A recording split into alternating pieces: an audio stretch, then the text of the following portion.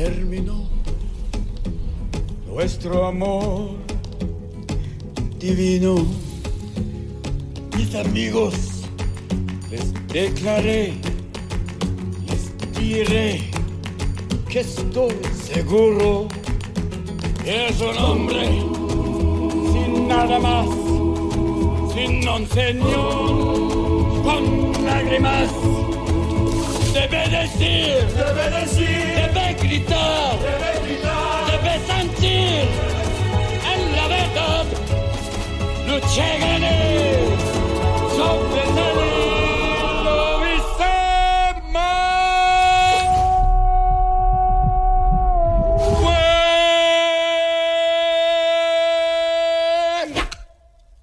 Hello. I know size can be daunting, but don't be afraid. I love you. I love you!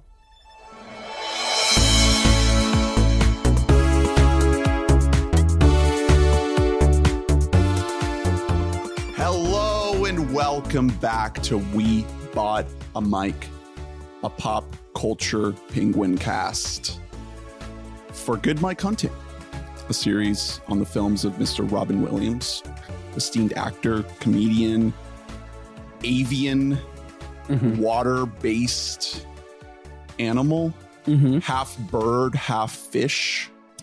Half bird, half like seal. Sure. So penguins are just full birds, right? They aren't another creature mixed with it. Like if they were real. Yeah, that's true. That's true.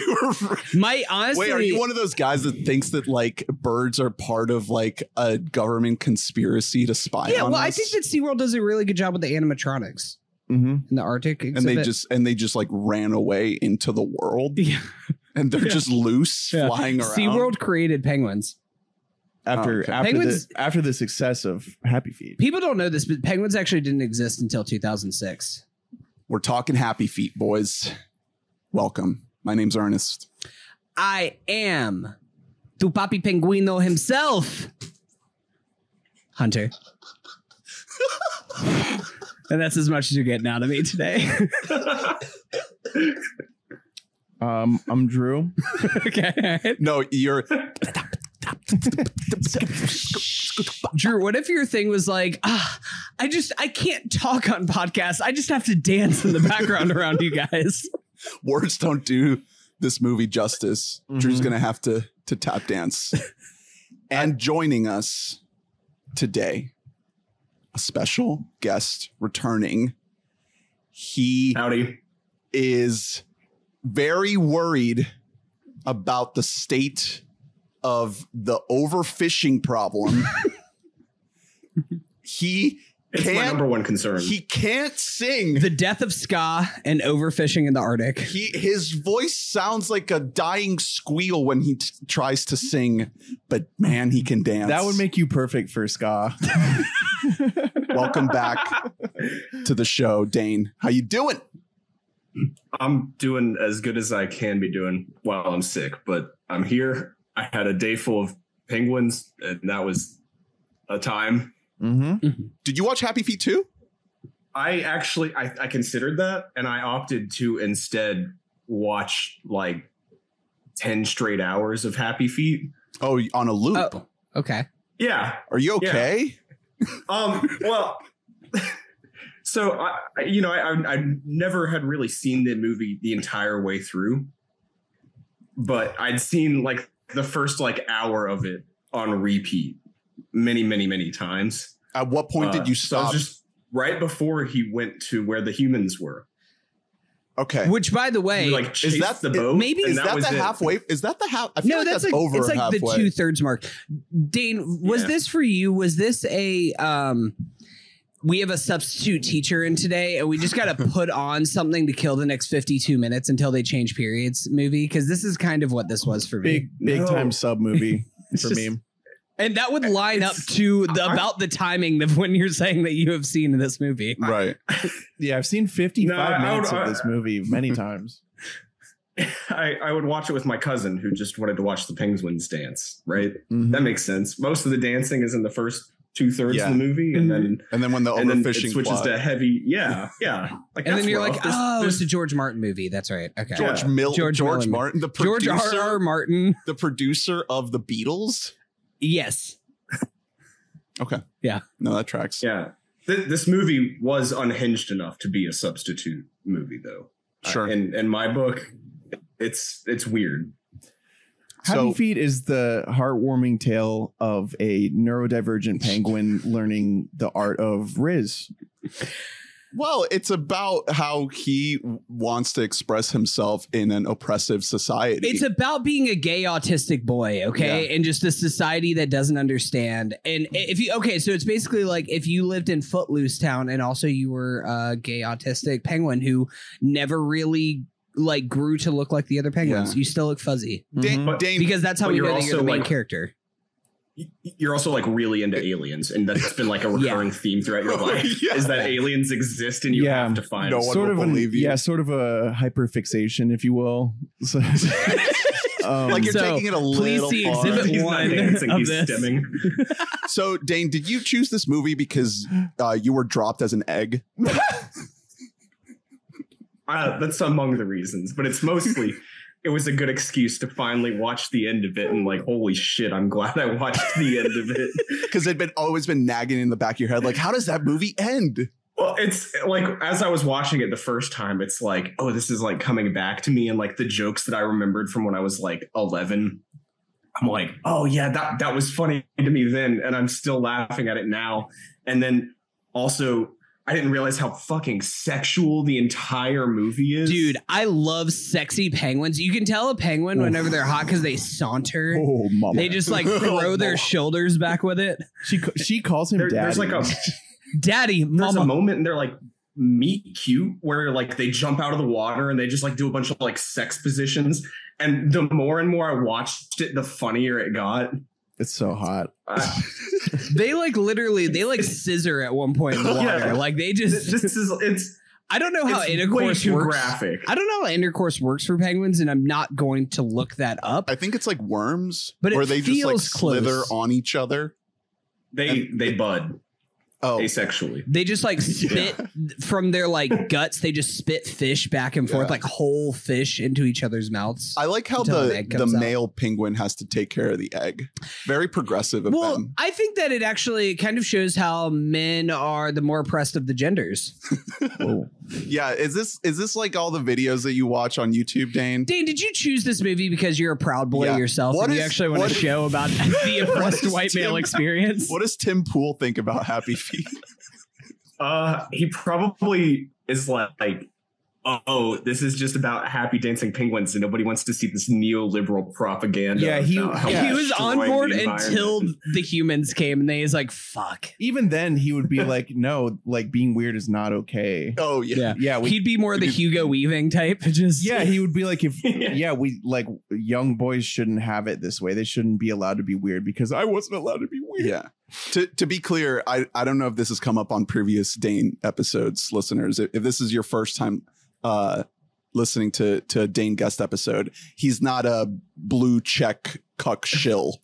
It's I am not. I'm just a masochist. It's a bit. It's completely different. Well, maybe it was a bit, and now you're like too deep and you can't get out. You're living in red country and you just can't. You're inundated with it. I was watching Tim Pool before we started recording. Oh my God. Yeah, I was watching you got Happy Feet on one monitor and Tim Pool on the other. Holy shit. Dane, you're so deranged. Your fixations are getting out of control, Dane. We need to talk about it. But we can't say shit because you live in a blue state and we unfortunately live in a red state. Yeah, so that's right. At the end of the day. Damn, we can't say anything. I was wondering why your eyes look sad. It's because you lost Tucker recently. That must have been a huge loss for you. You want to speak on that? We can just carve out the next hour. Can we just turn this into Dane's thoughts on Fox News? I remember when Tucker took over for Bill O'Reilly. That's how long I've been watching Fox News. The 8 o'clock slot. I ended up watching a lot of Bill as a kid because it was on in my house. Yeah, and never was a big fan of the guy. Why are the Well, I didn't like the way they looked, but I did think they got a lot of good points across. Remember how fucking stupid it was that Jon Stewart would like tour the country with him and they do like a dual 2-man show? Yeah, Bush's America. That was dude. a pre-Trump America. They really saw some problems with that. I'm sure Stewart looks back on that lovingly. What would a Tucker penguin be like in this movie?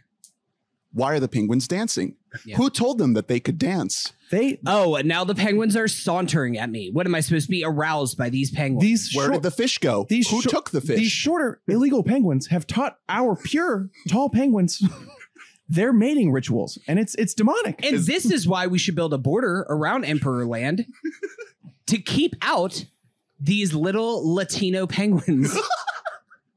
That are okay with dancing. Our purebred imperial race of penguins. Mm-hmm. Who told them that they could just have no issue with spontaneous movement of the penguin body? Oh, now look, the woke left wants to make it so I'm not sexually aroused. I'm not jacking off to these penguins anymore. So we're only on minute 13. Jesus Christ. So Happy Feet is a movie about the story of Mumble, who goes on a journey to discover himself. Back it up a bit. Before we even get to Mumble, we have Nicole Kidman and our boy Hugh Jackman. Austin Butler should be playing royalties to Hugh Jackman as Memphis. In this movie. Mama. Mama, come on over here, Daddy? Mama. Daddy. Ana de Armas is right there. Just taking notes from Nicole Kidman's performance. Wait, Ernie, you're pretty good at the editing things. Can you deep fake and just put Austin Butler's voice as Hugh Jackman's quotes and then Ana de Armas as Nicole Kidman's coming out of a penguin? Yeah. Okay. Yeah, you got that. Yeah, we'll work on that. Okay. That's definitely like a deep fake situation that you're describing. Yeah, that's deep fake, right? I'd be like, oh my God, Ana de Armas became a penguin? What?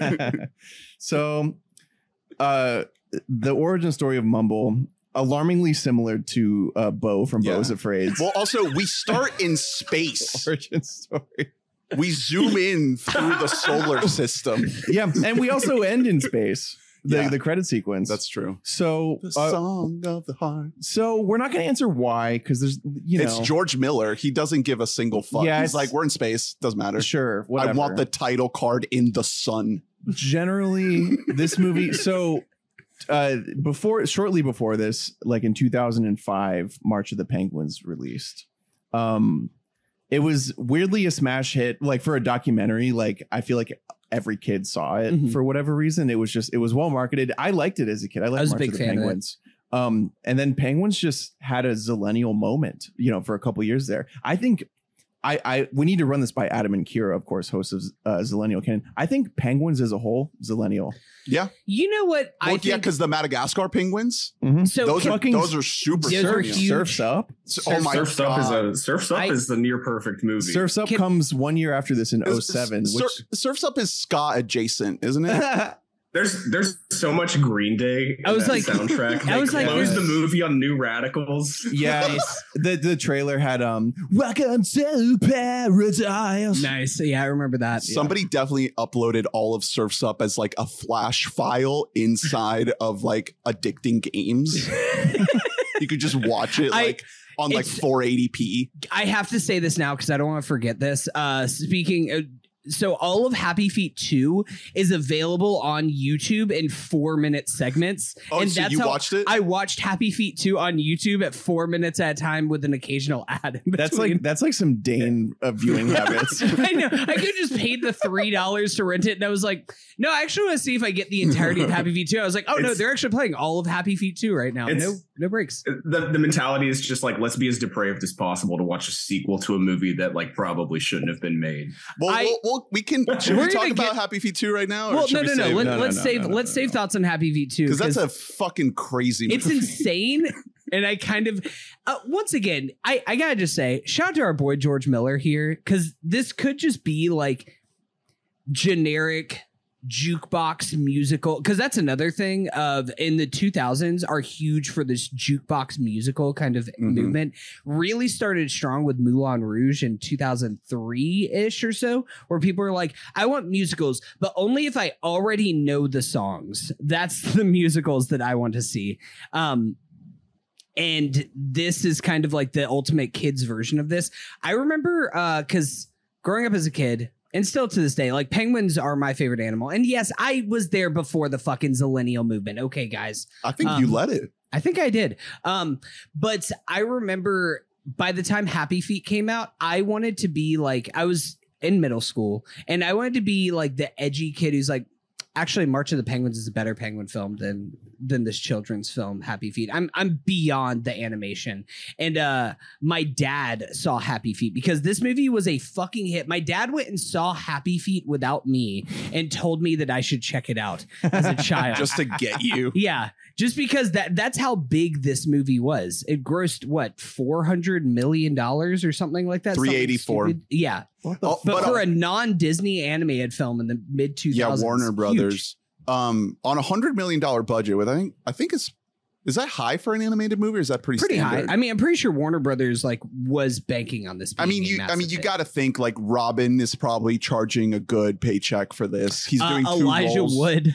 Coming off of Lord of the Rings. This is hot off of Lord of the Rings. Yeah. Isn't it? Yeah. This is his like, they're like, so what are you going to do next, Elijah? And he's like, well, I have this penguin film coming out. I know it's not fair to do, but in terms of, comparisons, but Finding Nemo's budget was 94 million and it looks fucking hella so better much than better this than shit. There's some really rough parts of this movie. The opening sequence of this movie looks like shit, and somehow it gets better, which rarely happens. Yeah. But when they first started up, when their tongues when they sing, I was like, oh boy. No, Lee was out. Yeah. She was like, I can't watch this. I need to leave. She was telling us that you had a big blowout fight over this. Where you were like throwing shit at the walls and like like beating the dog. Because she was like, yeah, this is like a fucking kids movie, and you were like, it's cinema. It's George Miller.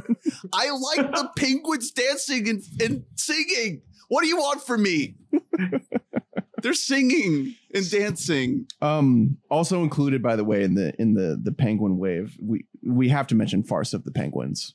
Oh, the Bob Saget. No, we don't have to. That beloved Bob Saget redubbing of oh, that's right, it's a redub of some Penguin documentary footage, really iconic, featuring the likes of Dane Cook and Carlos Mencia. Great film. Rest in peace, Bob. R.I.P.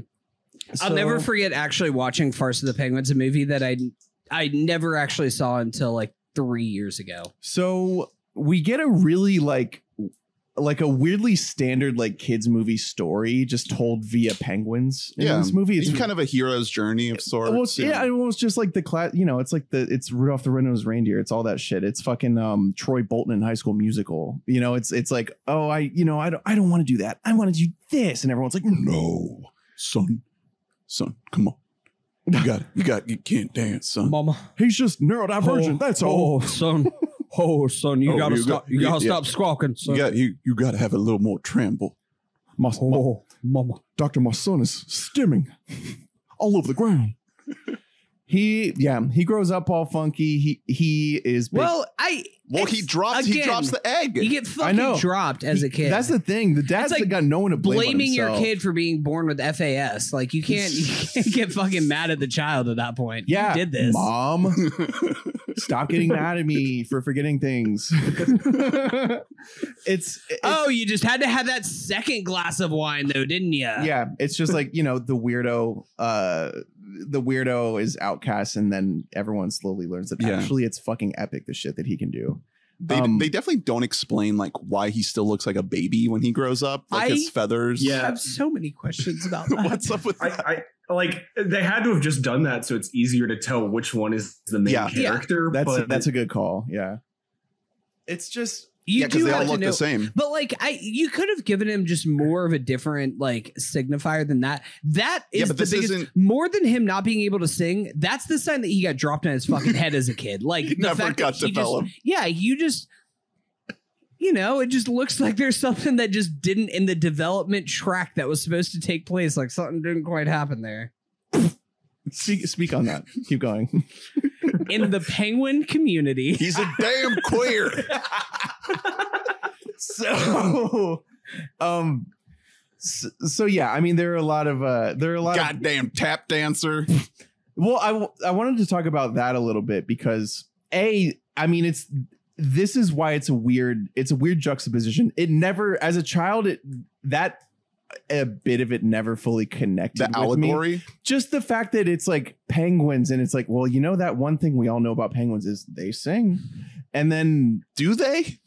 Sounds like a person who doesn't know shit about penguins. No, I mean they all. Well, they do all have like a call that their partner can recognize them by. They are monogamous, though, right? Yeah, that's a thing.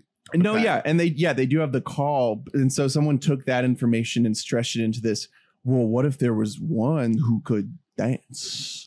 What if they sang like pop songs? So the tap dancing, it takes a good while for that to click. Like I think it's really when people start doing it en masse, as you start really vibing with the dancing. No, oh my God. No, when he's like a fucking baby. Yes, yeah, when he's a baby in the birds and he's just like grooving. It's so good. Dude, his first dance. Shout out to Fat Joe, our boy, who I will say, our guy Fat Joe, who's in this movie, plays, I think his name's Seymour. Yeah. Don't push me because I am close. R.I.P. Fat Joe got replaced by Common in the sequel. Big L for our guy that's there. Not great. Yeah. No. I think Brittany Murphy, she passed away, right? Yeah. R.I.P. Brittany Murphy. Yeah. She's really good in this. I think that she's good in it. I will say, in the sequel, Pink does all of the singing parts because Brittany Murphy doesn't sing. Good call. So I did want to say that I actually think that Brittany Murphy is a good voice actor whenever she's not singing. Her singing voice isn't bad, but it's one of those things where it's not. It's you want a singer. You want somebody to be the lead singer. Wouldn't that be crazy? Being the main voice of Gloria in the sequel, I'm like, oh, that makes sense. You want like that bravado voice to kind of come through. And Pink's done a bunch of animated voice work, so like that makes sense. You want to have. I was trying to think in 2006. I guess Pink was around, obviously, but like. Maybe like, could we have gotten Christina Aguilera to like voice that's exactly the name that popped into my head. Like in 06? I'm like, is he gonna say it? Yeah, that's who I would. That's pick. Literally the number one search when you search 2006 pop stars. So bang, there you go. I was on the pulse then. Having done no research, Brittany was the dream, but I knew Brittany. We couldn't get her. I got a weird vibe that like when she started singing, they replaced Brittany Murphy with like a woman of color, and that like nowadays the amount that would not fly in any way, much like Penguin. There's a lot of that in this movie, just in general. Well, I mean, we haven't gotten early to 2000s movie. We haven't gotten to Robinho. Hey, Senor Robin. Is that problematic? I don't know. Let's talk Robin. I mean, Dane, you picked this movie. You could have picked a couple different ones. Were you thinking Robin when you picked this, or were you thinking more like I need to watch the last 30 minutes of Happy Feet? Truthfully, I didn't even know Robin Williams was in the movie. It's a Robin Williams series. I know. And as soon as I saw it on the list, it's like, oh, Robin Williams is in there. Like, what voice is he? He's got several roles. He's got two. I think it's more than two though. Is Lovelace the narrator? Because he's credited as the narrator. Lovelace is the narrator. So he's technically, well, I guess it's two voices, but kind of three roles. He does various background roles. Yes. Too. Like when they're in that world. You can hear him as just like Penguin number 6, in a line of voices where he's just doing normal voice. Cletus is another character. Yeah. Ramon, Cletus, Lovelace, and narrator. So Robin, what's your Robin take? What's my Robin take is that I honestly was not a fan of most of the voice acting in this movie. It all seemed pretty rough. There were the two people that stood out to me were Robin Williams, obviously, because he just exuded talent, and was funny no matter what he did. Mm-hmm. And then Hugh Jackman actually, like, I enjoyed Dude, Hugh that. Jackman's great in this. Mama. Hugh Jackman killed it. I think, And the rest of the voice acting is kind of like, ugh. It is. We like you were talking about Elijah Wood before we started. It's not good. Haven't casting. we talked about Elijah? Or is the only Elijah stuff we talked about Lord of the Rings? Well, I don't think that we talked about anything else. I will say, because I don't think it's great in this. It's really rough in Happy Feet 2, where he's supposed to be like the paternal character, and he's just like, Eric, come back here, son. And you're like, I don't buy this at all. It's not great. It's not Father. I don't know if it's really like his fault. I think there's a lot of problems with the script. What? What do you mean by that? I think what do you mean dialogue-wise? It's like I have a lot of thoughts about this movie. It's a pretty, pretty standard, like kind of canned kids movie script for the most part. I think there are parts of it that are incredible, and I think what that means is that there were talented people that had limited control. And I think there's an awful lot of corporate bullshit that got thrown into the movie that waters down the quality to me. I feel like they should have gone more radical. Interesting. This is a good take. No, I like this take.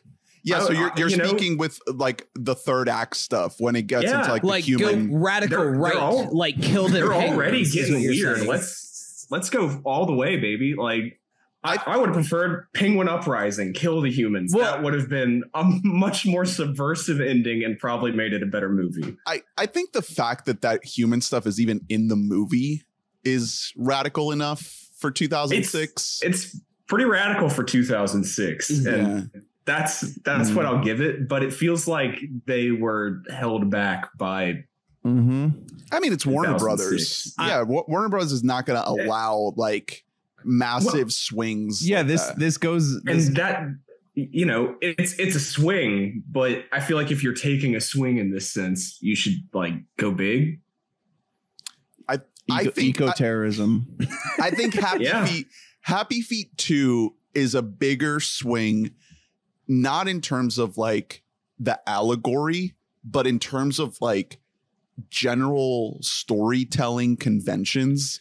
Like that movie is not really about penguins. It's not really like about anything. It's kind of like an existential crisis of a movie. That's when he gets his swing. Like he tells a story about two krill played by describe this beat for beat to Drew before we were kind of this. I know, and I'm equally interested now.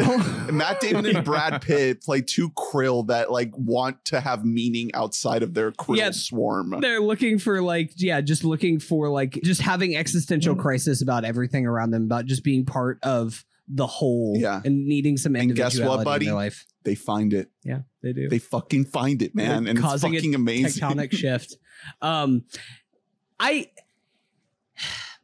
had fun with this movie for the most part. Like this was kind of a movie that I was just like, I watch like I'm a fan of like a dumb kids movie if it's done well. Like if it's like a true kids movie, which that's the difference between something like this and versus something like Super Mario Brothers, the worst movie of 2023 so far, because that's like a movie that's for neckbeards. It's not actually for kids, and it's masquerading as a children's film. This movie is like a kids movie. It's for kids, and it has like big ideas in it. The third act like kind of blew me away while watching it, not in terms of like its unbelievable quality or something like that, but it was just we're actually going for it. Like the moment that he just like swam away into the ocean and then eventually ends up on a beach and is in like the zoo in Florida. I think it's Australia. No, it's zoos in on Florida.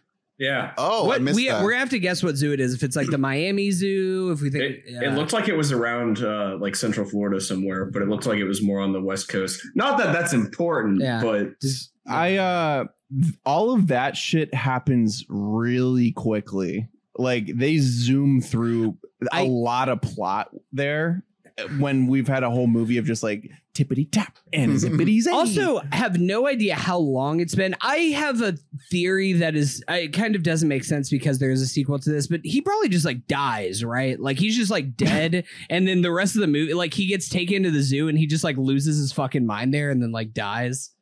The part where he's like looking up sadly as Fisher is getting like thrown at him, like is kind of like heartbreaking the way that it's shot. It's like, oh, this is like, man, you were this wild, untamed animal, and now you're just here as like a godlike being just tosses you fucking sardines. Yeah. And then he gets freed and he teaches humanity that actually these penguins are entertaining, and therefore, as long as you can dance, and therefore, like the UN should change all conservation laws in the Arctic. That's such a George Miller while thing. It's the end by the Beatles plays. Yeah, and it's like it all zooms by so quickly that it feels like it's basically, for all intents and purposes, a montage at that point when it goes to like black and white. Yeah, and when it cuts to all these political arguments. I like penguins. We should let them go extinct. Yeah. And the world gets saved because these penguins are fucking like step dancing for their goddamn lives while these like four morons stand on a mountaintop watching them. And it has the same ending as Drumline too.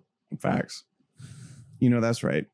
So we need to like go back before we get to the ending, because that is just where all like the wild, like that's where all the non-standard like insane shit happens. The movie itself, I as a kid I really had a hard time like forming an emotional bond to these characters.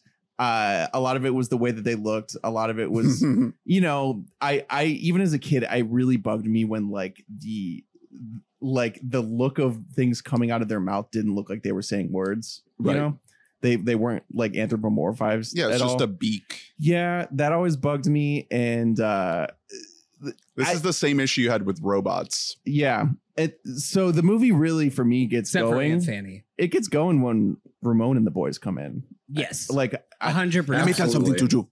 Ramon and the boys rock. Like I think all of the other boys in that crew are doing a great voice acting job as well. They're funny to me. It feels like they just like locked all the voice actors like in a little studio, and it's like, all right, just like go off. Have some shenanigans. You're penguins. What are you saying to each other? Yeah, and Robin's like, okay, let me tell you guys how we're gonna speak Spanish. I have a very kind of warm connection to this movie because I think I watched this a lot as a kid, and probably wore the DVD down a lot. But now that I'm thinking about it, I think I may have been in a situation too where I kind of just watched the first half a lot.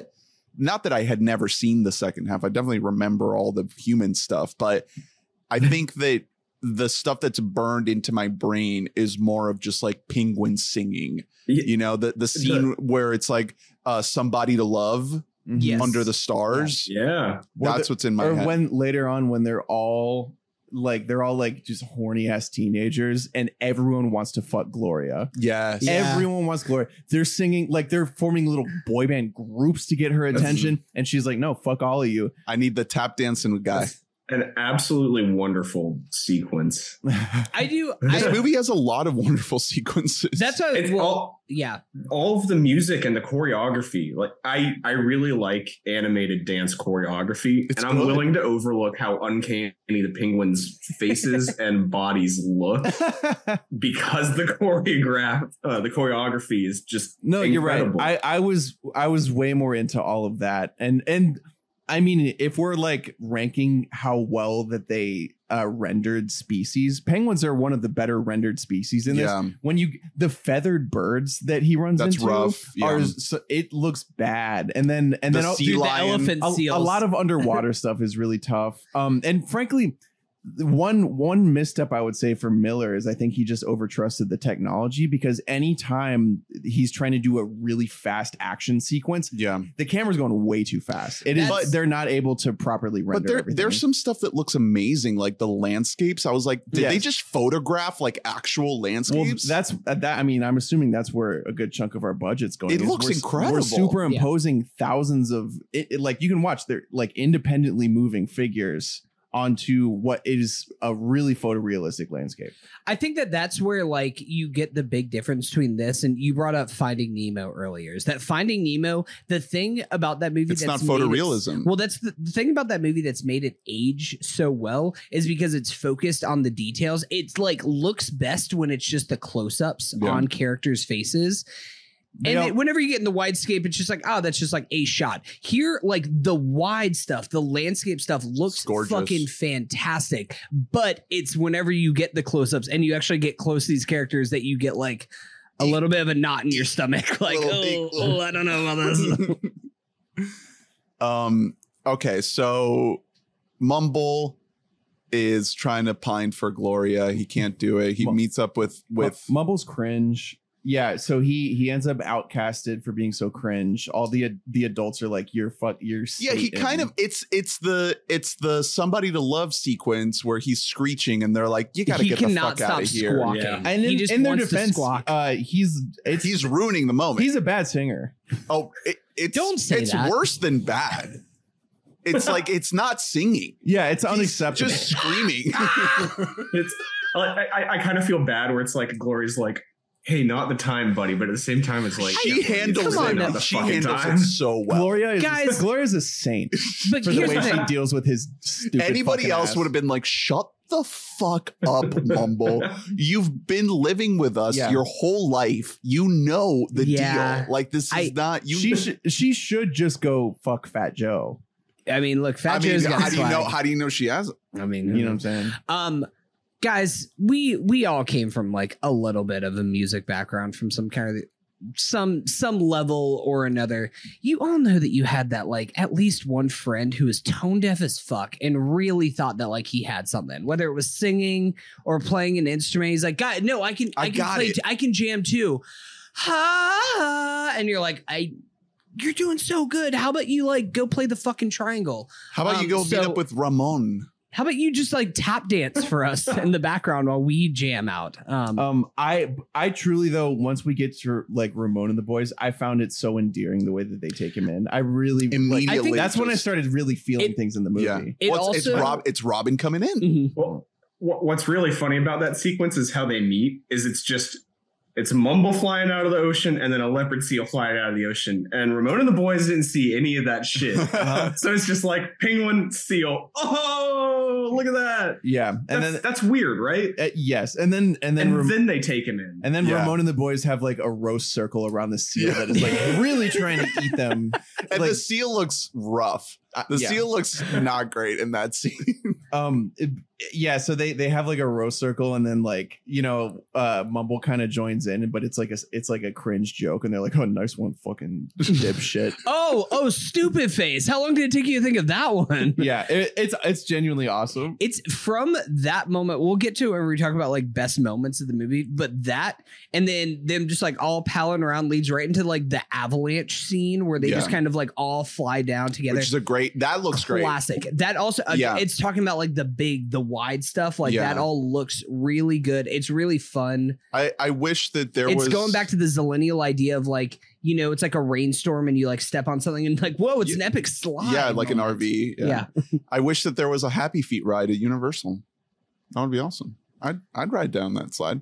Would you have to dance? You have to do a step routine while you do this. No, that's the cue. That's when you're waiting. Yeah, that's when you're the waiting. virtual queue, but it's just that you have to like tap dance. Yeah, when you're waiting in line, like you can just tap dance. One thing I like about the way the story progresses is they save the exile moment for later. Mm-hmm. I feel like the standard template thing is to just do that off top. It's like all building to that, and they're like, no, we're gonna put a pin in this for later. Well, you think that you've hit it when he is literally exiled, and that's not it. Yeah, like things just get worse. He just like gets bullied, and then it's just like they just leave him.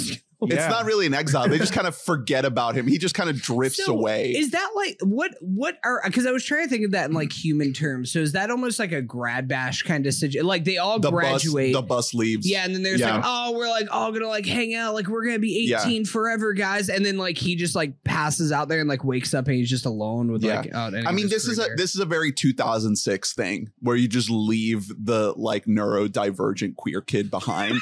In 2023, like that kid is at the front of the bus. Like he is running the party. He's calling the shots. Again. Everyone's like, let's fucking tap dance. Like, let's go. 2006, it's like, shut the fuck This is a pre-Glee world is what you're saying. The tap dance element is funny because it's like vaudevillian almost to really like covet that as a skill. Tap dancing in film and in like performance used to be like it was one of the four most important things you could do. It was Gene Kelly singing in the rain. Exactly. Gene Kelly. It was such a giant fucking deal, and it just is entirely gone from our culture. So like that, like the revival of that in this movie always struck me as funny because I grew up watching a lot of like old ass fucking movies, and I was like, oh, they're doing like a tap dance thing here, but with penguins. So did Elijah Wood like learn how to tap dance or? Yeah. Do you think it's like it's actually they all cap? It's just yeah.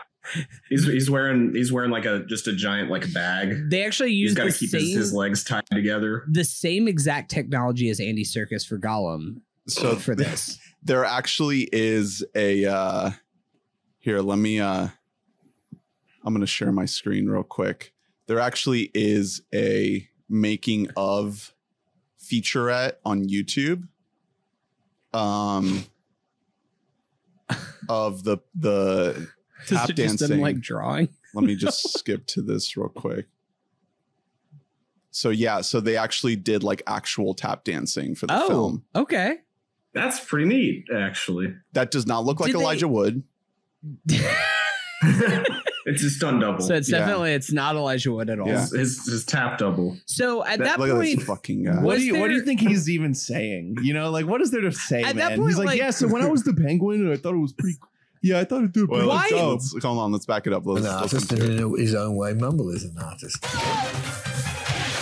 So at that point, why even have motion capture? Where the penguins kind of slide down this massive kind of ice luge. And it's a really great, fun sequence. It's almost like a giant water slide. Yeah. And so that was one of the more challenging scenes because we had to kind of interject this sense of movement. Oh, yeah. Robin Williams fucking knocked it out. That's so good. Oh my God. King. Fucking King, God. dude. That's Robin doing This is Robin. a great scene. About this R.I.P. that is to me being most see. She actually does sing. Yeah. She has credited singing. Yeah, Dane just asked, what if she didn't? Right. Actually, Pink does. Wait, hold on. Let's hear what he says. Change. But sometimes you are given something quite wonderful that maybe doesn't blend in at first. But if you can hold on to it, you'll find it quite extraordinary. Wow. R.I.P. to a legend. It is so funny of just seeing Elijah with like, it was really difficult to like use onomatopoeias, and meanwhile Robin Williams like, yeah, and actually like punching himself in the face. Cut to not a shot of Elijah Wood doing that. That specific scene of going down the ice was like that's the peak Robin Williams is. Because I knew exactly what he was doing when I heard him doing it. And it's like, I can't do no, that. you're so right. And then like me, meanwhile, any other voice actor like Elijah is just going like, whoa, boink, boink, boink. Like he's on another level. He does a good job once you get past maybe a bit of a barrier. Yeah. What do you mean? He is not that short in real life. Oh, okay. So, Robin, I think, is this his last animated and like voice performance? Because he does robots, which we talked about. This being like, or robots being like his return to animation. Well, Happy Feet 2. Okay, Happy Feet 2. Yes. Is he's Ramon in that again, right? Yeah. Is he Lovelace again?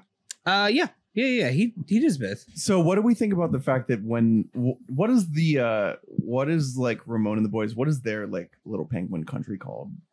Is that a deli land? A deli? Well, they're Adelie penguins. It's called Adelie. Oh yeah, so if it's Emperor Land, then yeah. Has George Miller commented yet on the fact that he literally puts like the Breaking Bad Mexico filter on Antarctica when they go to that world? I like that they make their little pebble nests. That's cool. Yeah, he learns that like, oh, actually, in this culture, Riz is entirely different than yours. So like, what's the point of, do your own thing, brother? I mean, and also I like that Ramon and the boys are like, no, we don't fuck with Ness. We don't need that shit. We get pussy all natural style. We get pussy off our damn charisma. Yeah. We don't need these fucking pebbles that you're building. So Lovelace has like a mountain of pebbles, right? That's what's going on. So how many hoes is he fucking? All of them. So yeah, it's like a six or eight on screen at any given time. So yeah, for the listener, Lovelace is like the large leader penguin of the short ones who has a fucking like 6-pack around his neck. He's like a mix of like Jim Jones and like James Brown. Yeah. Like it's a whole different ethnicity than all the other penguins in that world. And his ethnicity is sensuality. Yeah, he's fucking. Well, is that one of those ethnicities? Is that what Robin Williams' ethnicity is in real life, or is that? It's hairy. What is Robin Williams? You would think like Hungarian, but he's pretty white. His name is so Irish. I'm gonna go out on a limb and say that he's white. He's white. I will say it is. I commented on it because I also I didn't remember. I remembered. Well, doing this fucking podcast series, so I knew that Robin Williams was in the film Happy Feet, but I couldn't really remember what he did in this. And I've commented on it, and I think I don't know, 3 of the last 4 episodes where it's like Robin really does love to do a Hispanic voice at things. Absolutely. And so by the year 2006, he's like, what if I did only a Hispanic voice for things? He was so jealous of Hank Azaria in the Birdcage. And guess what? Hank Azaria returns in Happy Feet 2. No way. Yeah. So he's just like, I'm going to do it. I'm going to fucking bust out that voice again. Yeah. I mean, it was just seen as something that was in any comedian's repertoire, until the 2010s, I would say, is doing, different ethnicities with no regard. Yeah, exactly. No filter on which ethnicity you were doing. So yeah, that's definitely a big part of what Robin is up to. Where part of the joke is just that, hey, look, I'm ethnicity. Yeah, kind of. Yeah, and that's the thing is there are definitely a lot of weird little penguin analog stereotypes that are thrown into the script of this movie. You know what I mean? If you really want to look at it as them being a ethnicity of penguins, but it's kind of weird for sure. It's a thing at the very least. It did make me ask the question of were Adelie penguins ever originally Hispanic coded, or was it only after they brought in Robin Williams and Robin Williams decided to do a Latin voice that they're like, all right, I guess all Adelie penguins are just going to be Hispanic coded. Yeah, I guess your posse is we're going to have to rehire a new posse based on that. Do you think they hired the other 4 voice actors after they heard Robin Yeah, they originally Williams? had Steve They're Carell. what voice do you want to do for this guy? And he does it, and they're like, oh, okay, I guess. Those other dudes rock though. There's some voice it's all great. Yeah, there's some voice actor legends in the crew behind him. One of them is the voice of Lars on Rocket Power, who's also who you've just heard everywhere. Those are the better voice acting is when they're actual voice actors. Who would have thunk in this fucking movie? For example, Kid Mumble is the legend. It's the what's her name? E.G. Daily. Yeah, E.G. Daily, Tommy Pickles and the Powerpuff Girls and yada yada. And yeah, Kid Mumble is adorable sounding. So I knew that I recognized one of the voices because it's another legend in voice acting. Carlos Alazraqui, I think is how you pronounce his last name. As Nestor. Yeah, who plays he's Laszlo. He's Rocco from Rocco's Modern Life. Which was a very important show for also Laszlo and Camp Laszlo. Yeah. These guys all rock. They're funny. They add they add a sense of heart to the movie because, you know, they teach him and they teach him Riz. Did you see Steve Irwin is in the voice cast? Wait, what? Yeah, he plays Trev. Who the fuck is that? Who is Trev? I don't know who the fuck has a really Australian accent. Is it like one of the humans? Maybe Is that the seal? Is it the trunk, fucking the long the elephant trunk. seal? Oh, it's probably one of the elephant seals because they're all Australian, you know, I thought that the elephant seal, whenever I was hearing it, it sounded like whoever did the voice of Bruce in Finding Nemo was. I was guessing that was, but fish are friends, not food. It makes sense that it's just that Steve Irwin because he's just doing the most Australian voice. Yeah, the way that countries of origin work in this movie is really fun. Like, because also like the elder statesman who's like, you know, very anti-change and like basically like a religious zealot is Scottish. Yeah, Hugo Weaving. Yeah, he's going like mega Scottish. I love Hugo Weaving in this movie. Yeah. When he starts dancing at the end, everything that he's doing. I love when he's just like, we have to sing to combat the dancing. Like it's so and their good. Singing is like chanting like Latin. Yeah, like Latin. Subtitles said, right? Yeah, it is. Well, yeah, no, you posted it was like Greek, like penguins singing, chanting in Greek. That was a different scene though. It's scary. Well, also that begins in like the very start of the movie when all the men are like defending their eggs from the elements and they're going like, warm thy egg. It's so weird. Stay strong. Everyone must take their turn. Yeah. So it's a classic, you know, that we've seen this story a million times of like the hardened older men think that they have to harden the younger generation. Daddy, frankly, did you drop my egg, Daddy? Yeah, frankly, maybe that's fair. Maybe Mumble isn't going to be able to like take care of a fucking egg because he's like, he's going to be like, oh, I don't know. I'm just trying to get my life together. Well, Happy Feet 2, he fucking takes care of an egg. Now these fucking millennials think that they can have a kid when they haven't experienced real life. You guys have talked enough about Happy Feet 2 for one. Well, should we talk about Sven? Dude, Hank Azaria? you got some spot that Drew brought up Hank Azaria because he said Robin's jealous of him. He comes in and Happy Feet 2. He's really fun. He's a lot of fun. A puffin. A toucan? Oh, puffin. He's a toucan. No, he's a puffin. I don't fucking know birds. He looks why would a toucan? A toucan cannot pose as a penguin. A puffin is trying to pose as a penguin. If you told me that there was a toucan in Happy Feet 2, I'd be like, sure, okay. I thought that makes sense. I thought Happy Feet 2 kind of, you know, Happy Feet 2 is a movie that as I watched it, I was like, I don't get the hype on this. And then by the time it was over, I was like, that kind of ruled. Well, the moment I admire the moment all the storylines converge on that one iceberg and they all dance together to crack the iceberg. It's is this the greatest movie Under ever Pressure? made? And it's probably the best use of Under Pressure in a movie. Which, by the way, Rami Malek could fucking never be part of the Somebody to Love song in this. Should we talk about the music in this movie? So yes. Pink is actually listed as the singer of Tell Me Something Good by Stevie Wonder. She does the cover. Tell me something good. No. That's the wrong. The fuck? That's not even right. I'm living in this penguin we should world. say Prince did record an original Do you song. think if Happy Feet 3 came out in 2020, would it feature that? Yes. So the movie also opens on a sultry Prince number by Nicole Kidman, a super horny rendition of a Prince song. Yeah. By definitely Song not of the Nicole Hot. Kidman, by the way. I don't know who sang that version of it, but because you're right, it definitely was not Nicole Kidman's voice singing that. Well, and then that's how she finds Elvis. That's another one that Mama. I need a better voice there. I need somebody better there. I would never say anything hateful against our queen Nicole Kidman. Love Nicole, but yeah, Hugh Jackman definitely not letting anybody else sing his part. Hugh Jackman's like, my theater prowess is coming out. I am Elvis. My decades of theatrical training have been preparing me for this exact moment.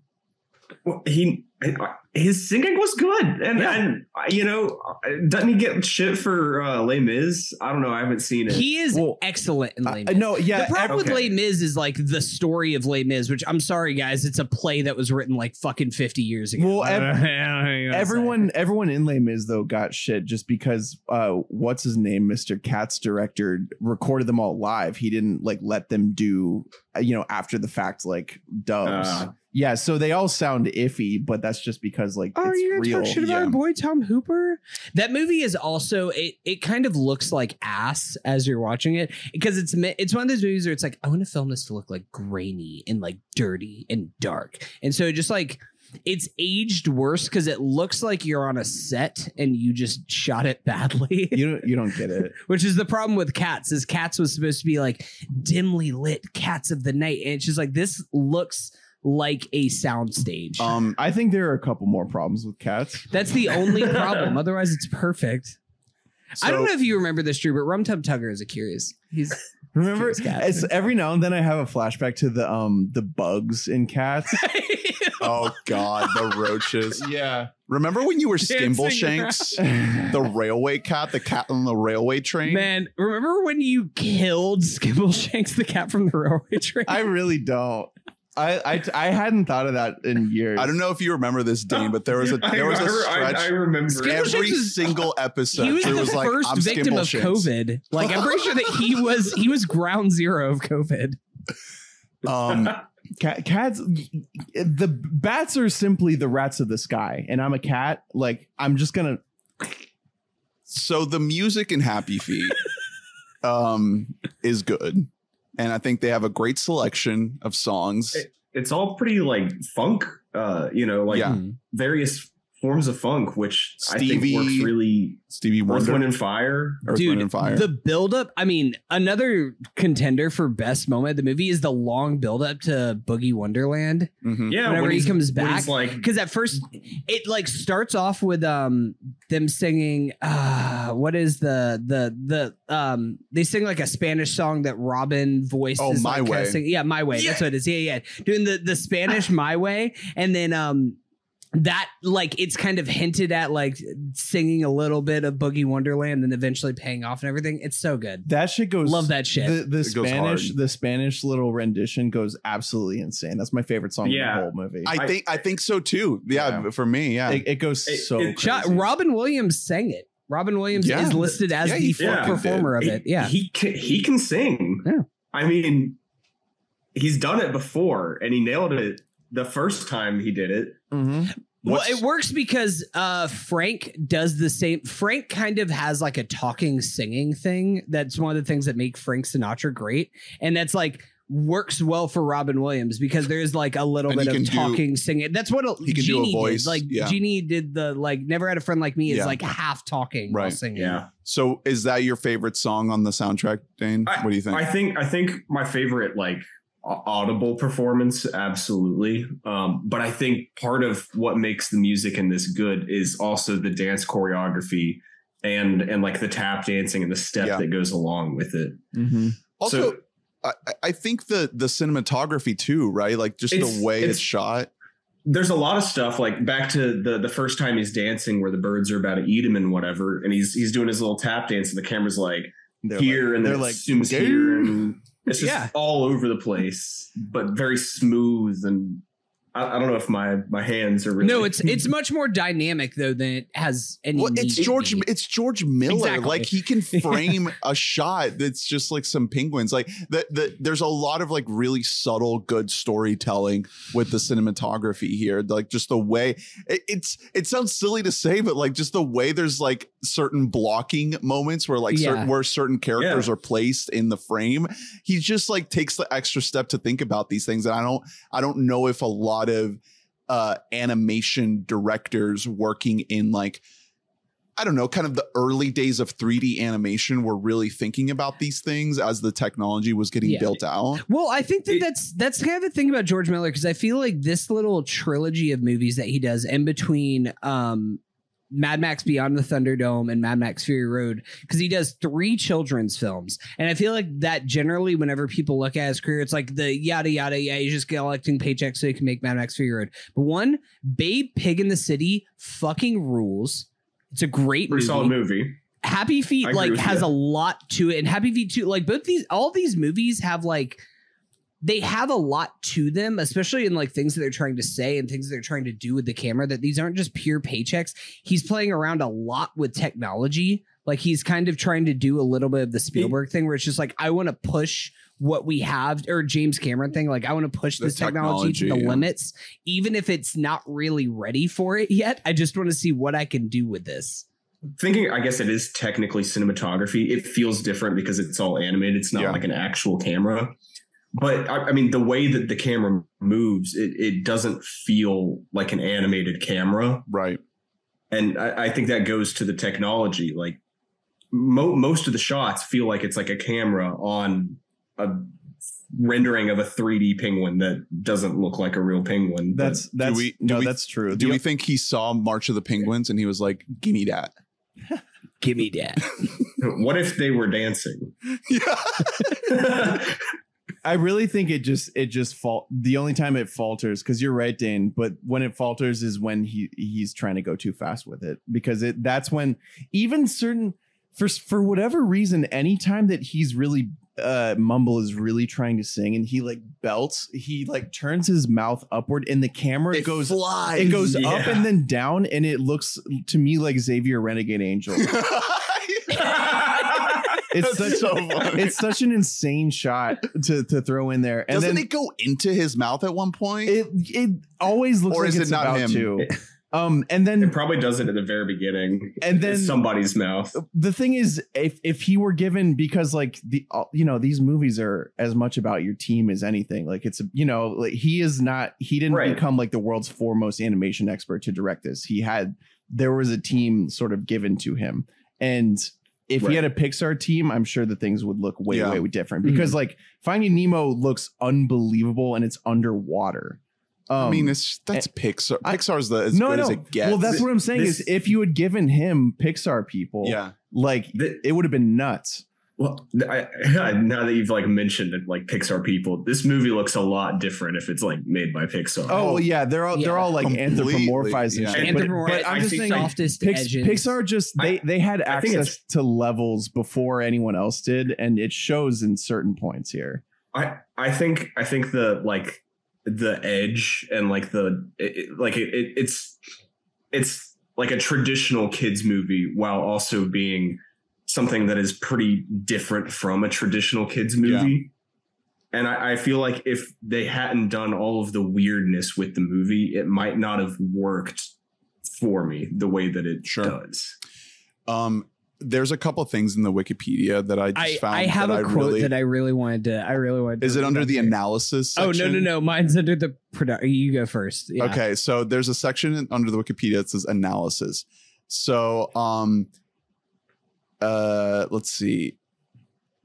Vadim Rizov of IFC sees Mumble as the latest in a long line of cinematic religious mavericks.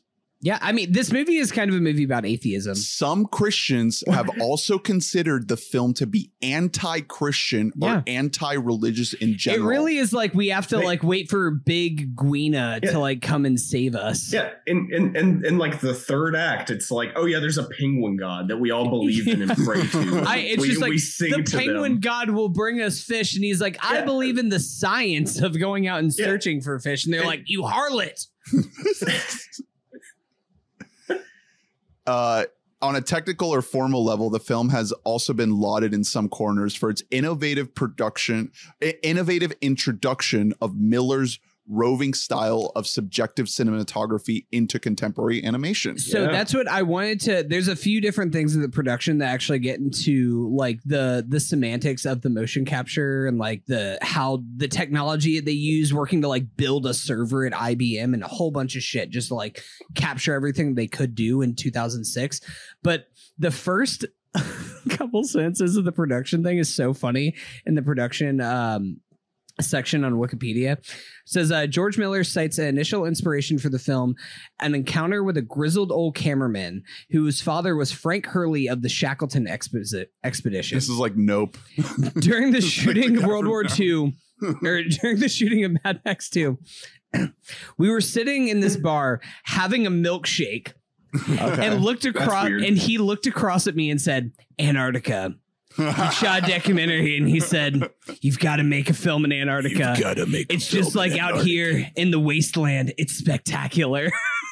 It's just like out here. In my head, Happy Feet was inspired by a documentary also about Antarctica, blah, blah, blah. But like, no, that's just so funny. Just sitting at a bar, drinking a milkshake and just like, Australians. You gotta go to Antarctica. It's just like the wasteland here in Australia. That's so funny. Okay, we should get to the categories. I just real quick want to mention 76% on Rotten Tomatoes. Feels maybe a tad low to me, like just a hair low. I think that's about right though for an animated feature. I just have a soft spot for this movie. So I really love all of the dancing and all of the music, and there's enough in the movie that I think is like actively hurting it, that I think that like 76 is actually pretty fair. Sure. Yeah. Honestly, that's fair. Maybe a little higher than it should be. I don't know. So I was going to say that because I think so. Happy Feet 2 is a 45% on Rotten Tomatoes, which is, I don't get that. I think that's funny. Because Happy Feet 2 is kind of like, it's hard to describe Happy Feet 2 as having like a clear story in the same way that Happy Feet 1 does. Happy Feet 2 is kind of like a few different things happen. There's like a puffin who's there, kind of a con man arc. But like for the most part, it's just like humans are kind of fucking up things and climate change is happening, and existentialism, that also is a thing that is happening right now. And it's just like kind of all of these ideas that don't really make sense all the way together, but it's fine. It's like taking a lot of the ideas from the third act of Happy Feet and just like, what if we tried to translate this onto an entire children's film? And in whole, like if I saw Happy Feet 2 as a kid, excuse me, I don't think I would have liked it. I mean, there's just a huge gap between Babe 2 and Happy Feet. It's like 6 years. It's like, no, it's like 8 years. So he's trying to get Mad Max made.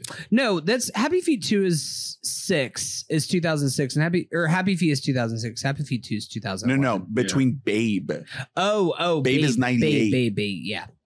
So I'm as a kid, even I saw this, I would say like 3 or 4 times before I watched it for this pod, and I was always kind of lukewarm on the movie.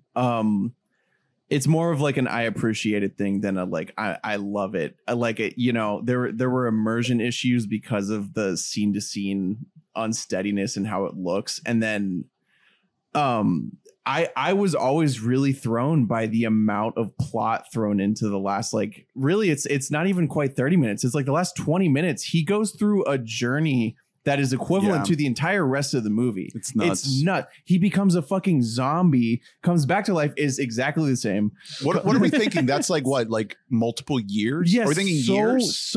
I don't know about years. I don't know about years. It's just so much happens.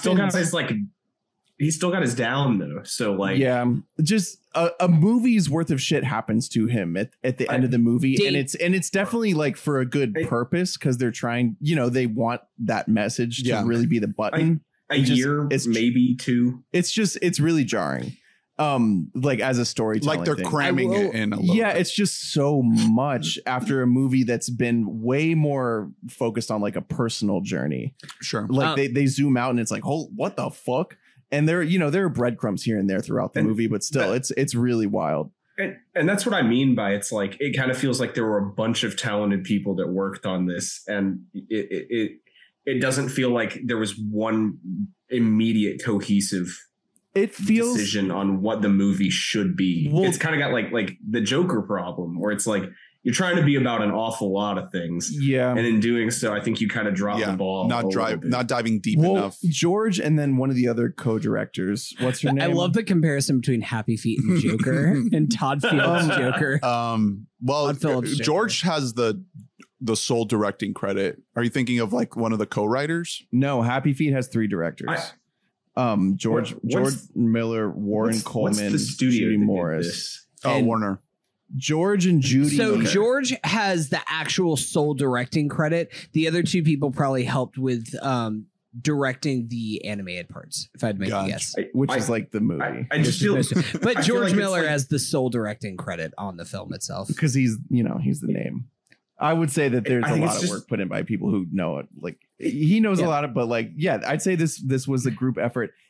George and Judy also have writing credit. I would say this script was sort of picked up off of a stack, and it feels like it was edited to become cool. Yeah, Drew, I literally read you from the Wikipedia that this was his passion project that he always wanted to make since he had to talk while drinking a milkshake at a bar during Mad Max 2. Yeah, sure. I don't know. I feel like it may have been a lot of the time with movies like this. The situation is he was like, yeah, I've always wanted to do an Antarctica movie. Are there any like animated Antarctica movies that you guys just have in your in your pile of 1 billion? And he's like, cool. Can I add like 30 minutes in there about how we should stop the overfishing in the Arctic region? That's seriously how it goes. I made Pig in the City. Do you think that's what he was saying? He wasn't going for like I made Mad Max. Those weren't. I don't think those were big like financial hits. Mad Max 2 is a critical success though, enough to give him between that and Babe Pig in the City that they're like, we'll give you $100. I really think that's what happened here though, because the third writer is I think the one who like he penned the original. He wrote a very generic kids movie about penguin who dance. Yeah, and because he doesn't have like his career is entirely unrelated from George and Judy. Like it's what I mean. Go ahead, Dane. It's just somebody trying to like some corporate guy trying to be like, and what's gonna like sell the movie? What's gonna make people? Watch the movie? that's also what I didn't love it as a kid. Even like as an adult, I know how to like say it, but it feels like a kind of a Save the Caddy type of movie until it gets really interesting. But like It almost reminds me of an Elf when Andy Richter is pitching like children's book ideas to Peter Dinklage, and he's like, so it's like farm, fruits, and it's like a tomato or an asparagus who's like embarrassed about the smell of his own pee. It's just like it feels like That's Craven, funny. and then but then like there's a lot of life breathed into it by all of the creativity. It's just like the base blueprint of it is boring to me. Yeah. I have a question for you guys, and I know that we brought up the reason why, which by the way, Dane, you might be wondering in Happy Feet 2, Mumble still has his like fucking feathers, like he's a little baby. It doesn't go away. He never grows out of that. Yeah, no, he keeps that for the rest of his life. Once again, he was dropped on his head as an egg. In the marketing of this movie, if you look at the poster for Happy Feet, it's baby. You just see baby Mumble with Robin and the gang behind him. Is there like a problem with that? Like adult Mumble kind of looks grotesque. Like there's something like unsettling about looking. Like you don't want adult Mumble on a poster because you're like, the fuck am I looking at there? That. Like little penguins are cute. Like those all still look very cute. Put That's that very on the well poster. done. That's like it feels 10 minutes of the movie. Like Colin Robinson in season 4 of What We Do in the Shadows when he like grows up suddenly and he's wearing the kids' clothes. That is same vibe. It's like you're back to being your old self. You're an old person who looks like a child, and I don't want that. Okay. Couple quick things before the categories. This movie won the Oscar for animated feature film. And you see what it beat? It beat Cars and Monster House. Monster House. Damn. Monster House is a better movie. Yes. Whoa. Okay.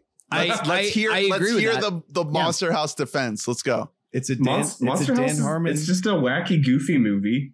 I don't think it was like true. I think as an adult, I enjoy watching it more than Monster I enjoy House. watching Happy Feet. When was the last time you saw Monster House? Actually, like a year or two ago, because I didn't realize that Dan Harmon was a writer for it. Yeah, and he like hated making. I often love things that Dan Harmon hates. Yeah, I will say that this movie is a better movie than Cars. I think I'm of the opinion that Cars sucks ass. Okay. I think that's like probably like a bottom 3. You're not going to do the Cars defense right now? No, I think that Cars is Okay. like a bottom 3 Pixar movie. I think that movie's absolute ass. Okay. That's my take on Cars. Box office. All right. Happy Feet opened at number 1 at the box office, $41 million on November 17th, 2006. Dane, see if you can guess number 2. It is a major franchise reboot. 2006 Reboot. major action franchise reboot. Is it Godzilla? It is not Godzilla. And it's Is not, it so it's not a total sequel. It's a no. reboot. It is a first movie Is it? relaunching a huge franchise. In Is it 2006. Indiana Jones? A very That's popular 8. very popular franchise. Action. It's not Transformers. No, it is the first movie in a long running franchise. The first Craig Bond movie. Baby. Casino Royale. Casino Baby, Royale. Oh, there you Casino go. Royale. I wasn't even thinking. I was thinking more. Yeah. Opens the same weekend as Happy Feet, And- with just less than $1 million difference. It's like Neck and neck. yeah, With Happy Feet. it's literally like a $700,000 difference. Can you imagine Damn. how fucking lit Elijah Wood's life was back then? Like he's coming off Lord of the Rings. He is sitting on a pile of money, and he's like, "Yeah, it's basically me and fucking James Bond up there battling it out Yeah. at the bottom. Duking it out. I'm thinking we're gonna do So- like 6 or 7 of these Happy Feets. So was Happy Feet like? It's not Lord of the Rings that let Elijah Wood start to do weird shit. It was Happy. Yeah. No. Happy Feet 2 He got gets into the off Happy Wilfred Feet, he's paycheck. like, I gotta do like an American adaptation of Wilfred. Yeah, he's like, I'm gonna do That's Wilfred what now. I need to do. Which was great. Wilfred's great. I love Wilfred. Number 3 is in its third weekend, a massive comedy. Comedy. In 2000, Game changing. Anchorman. Fuck. Game changing earlier. comedy. Like people Is were it like, Idiocracy?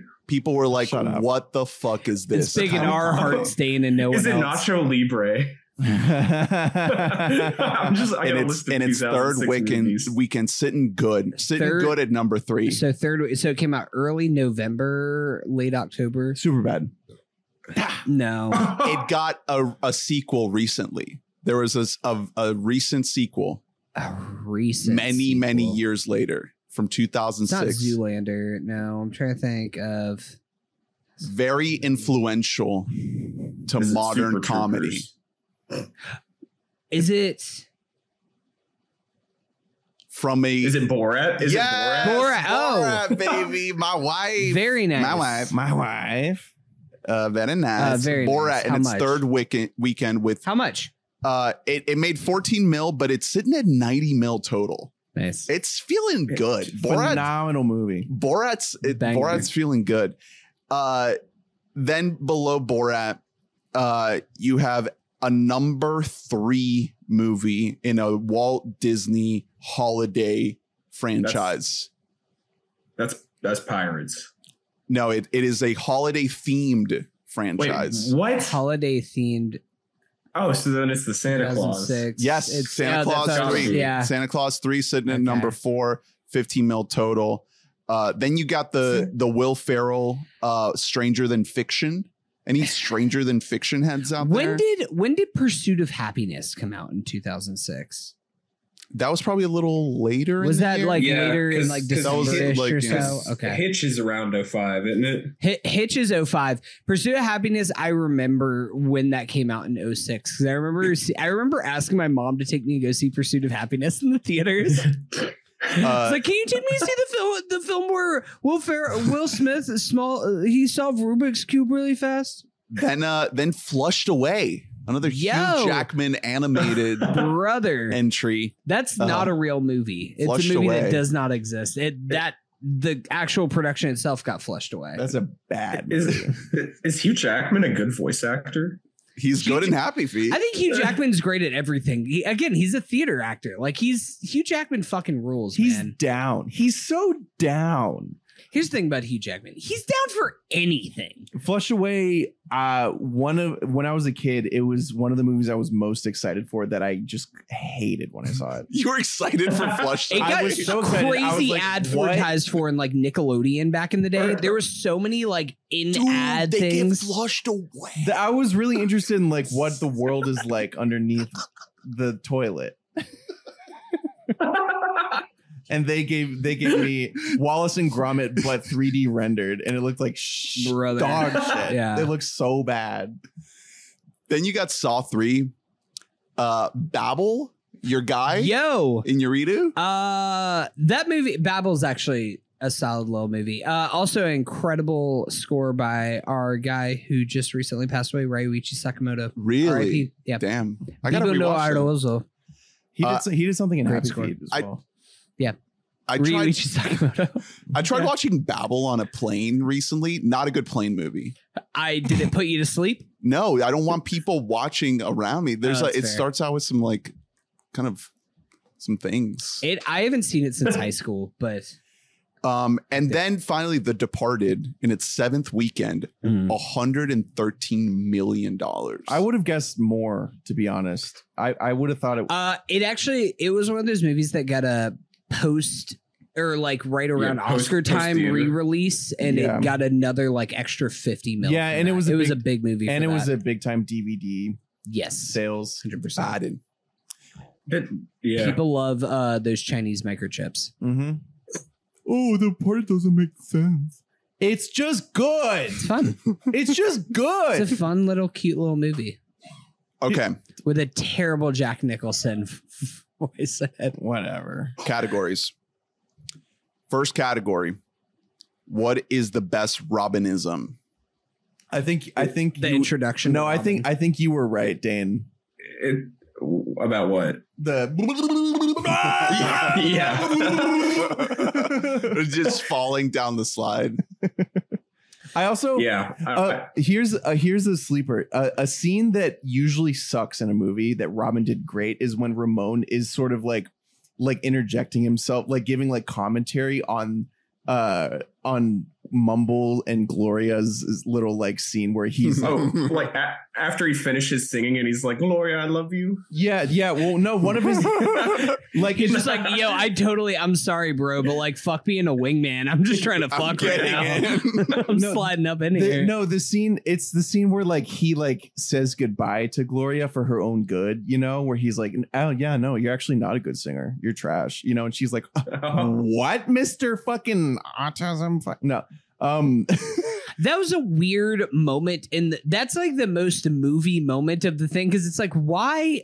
I know it's stupid. Why is he looks pushing? Like he's like smiling the entire time it's happening. I think that's another problem with it, because it does look like he's like it. You almost think it's gonna be like a bit, like they're gonna play like almost hard to get with each other, and then she's gonna come along on the journey. Yeah, that was a like stupid scene. Pushes her away, and you're like, I guess. But Ramon is being funny in the background. Where I think the way it starts is he's like, he's about to confess his soul to her forever. Yeah, he's like, he's playing hard to get. Yeah. There's so many Ramon bits that are up here for me.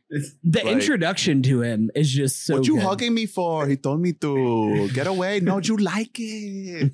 Like there's so many things like that I just like. That was so weird. When I saw that as a kid, I was like, this is literally the funniest thing I've ever seen in my entire life. Like comedy has peaked at Robin Williams as Ramon. There's a line that he does when they're like, after they talk to the girls and they're like, well, we don't need you, we're too good, and he's like, oh, I hear the people, they want something, me. And That's incredible. That's another great one. Yeah. Let me tell something to you. Yeah, there's a lot of good ones. Robin gets a pass. He gets a total pass. He gets he's just in his bag. Like, I don't care. It's 2006. Like, who gives a fuck? Let him do the voice. Ernie, you're allowed to. Let him do it. Since you said it, then we it's can. Fine. We can do it. It's fine. totally fine. Like, I used to watch the shit out of this movie, and I thought it was the funniest thing in the world. The thing is that it was so good. I feel like where it gets like more rough, because even whenever Robin is like doing a lot of his voices, it's never in like a degrading way. It's never as like to like belittle the people that he's trying to do impersonations of, the voices that he's trying to do impersonations of. I don't know if I want to pick one. If I had to pick one, it's like the one where he like jukes himself into falling off the cliff. The introduction of him, and this kind of leads into the best. If I was going to pick like the best Robin moment, it is the introduction of Robin into the avalanche sequence. Just that whole like 10-minute stretch is just like, the movie as like a shot of life that it desperately needed. It got like a little bit of a boost from the Somebody to Love scene. And then we are just like, it's stagnant again. And then Robin. Wait, no, I found the full quote. This has to be my pick. Stop. Let me tell something to you. I know sights can be daunting, but don't be afraid. I love you. Mm-hmm. That's good shit. That's Robin in his bag. There were obviously lines that were like scripted for Ramon. And even then I'm like, how much of that did he just improv? But like, that's the thing. Yeah. Like 80% of what Ramon says had to have just been like, okay, so you're a penguin. Feels like it. You're with your boys. What do you say? We're just going to take the bits that you've done and we'll make a storyboard for that. It's fine. Don't worry about it. We'll animate entirely around whatever you do. Which is what they did for Genie. Whatever country. But it feels way more expensive in this case. Yeah, way more. You are right though, Drew. Whenever you brought up the other voice actors that are just part of his crew, because it does kind of feel like they have like chemistry together. Like, I don't know if they were in the booth together recording any of this stuff, but like I think the way they're playing off of each other just feels so much fun. They have good timing. And this was before kids movies got super craven with just like people never ever being together in a room. Right. Like this is I would imagine that George would want that element. Also, like we love the voice actors for their work, but it's not like they're like out here doing all these like they're like big name actors. I think like too good to be in the same room as somebody else. I think that they made Hugh Jackman and Nicole Kidman fuck. They they made them fuck on like hard ground. Yeah, it's like, yeah. You have to make an egg. Make it happen. It has to be an egg. George is just like nice. They were actually nice in the booth, and they were calling each other Mama and Daddy, Daddy, the entire time. Daddy. This is just like in The Northman. Yeah. Mm-hmm. Could you imagine Hugh Jackman in The Northman? What if we replaced who was Ethan Hawke? Ethan Hawke. Yeah. If we replaced Ethan Hawke as Hugh Jackman in there, yeah. Honestly, that would work. Yeah, there's. I mean, he's just fully in his bag as Ramon. There's so many. But what is the best moment in the whole movie? Do we have a pick? I think mine is the Boogie Wonderland scene. Yeah, there you go. Boogie Wonderland. That whole scene, because it includes My Way too. The way that like that whole sequence there, like with her just starting to like key it off a little bit, like saying some of the lines, trying to find the beat. I mean, that's what the whole movie is built around, right? It's the most like theatrical, like musical number. There's a full story told over the course of a medley that like ends with fucking Boogie Wonderland. Boogie Wonderland with like tap breakdown. What more could I ask for? Yeah. Oh, it's penguins doing it. Got it. Okay, cool. you got me. Even better. It's everything the story has been leading up to, which is, Mumble has been on the outside looking in, and now finally he's like part of this movement, this ensemble, this tradition in his way. Right. That's a great pick. If I had to pick something else, like I don't know, I think that there's a lot of really good stuff with when you're introduced to the humans, like the boat, like seeing the boat. And it's scary. Yeah, and kind of getting introduced into that whole world. I think that the movie, I know that like there's some nitpicks there in terms of like maybe it being a little bit rushed and maybe coming a little bit too late in the game, but I think that for what the movie becomes at the end, that whole sequence of him like entering the human world is really good. And then just to shout out the ending with all of the penguins like dancing for the humans. I think that's all really good. I think a lesser director, if they would have tried some shit like that, the movie would have just completely fallen off a cliff. It would just been like, what are we doing? You are right. Like the third act is an enhancement to the movie and not a detriment. Yeah. The weirdness of it is what really, like, it's so out of, it's just like it's not, it doesn't feel unearned. It's just so weird to just, we solved the ecological crisis around Antarctica because the penguins danced. Like, we got the fish back. How long until they just go back to normal? And so it's just overfish again. They start like drilling. 24-hour news cycle exists. No, there's literally it's a day. So in Happy Hour, Jesus Christ, in Happy Feet 2, Lovelace, because he has to get caught up in some shit again. This time he starts drowning in an oil drilling site in Antarctica. It's like a Deepwater Horizon. Happy Feet 3, Ramon gets fracked. He does, dude. So I want to debut a segment that's totally original. I just came up with this and no other podcast has ever done it before. It's called Unanswered Questions. So like I kept thinking on it throughout the movie because they start by saying like every penguin has their one heart song. Like every penguin just has that one song that they can actually sing from their heart. Unless you're Gloria, I guess, and then you got like 8 of those things in the bag. Is that why all the penguins are horned up for her? Because she's like got all the bangers songs. But like even like Fat Joe, like he like keeps coming back to like don't push me because I'm close to the edge. Like he keeps coming kind of back to the same song. Really bad heart song choice. It's a tough one. You can't help it, but not a love song. I don't know. I think they sing whatever the hell they want to, but they've got like their one song. Right. Like there's the heart song, and then there's like the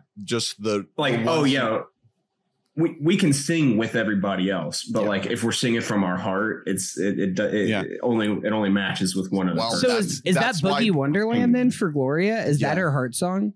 It's also that's a banger of a heart song.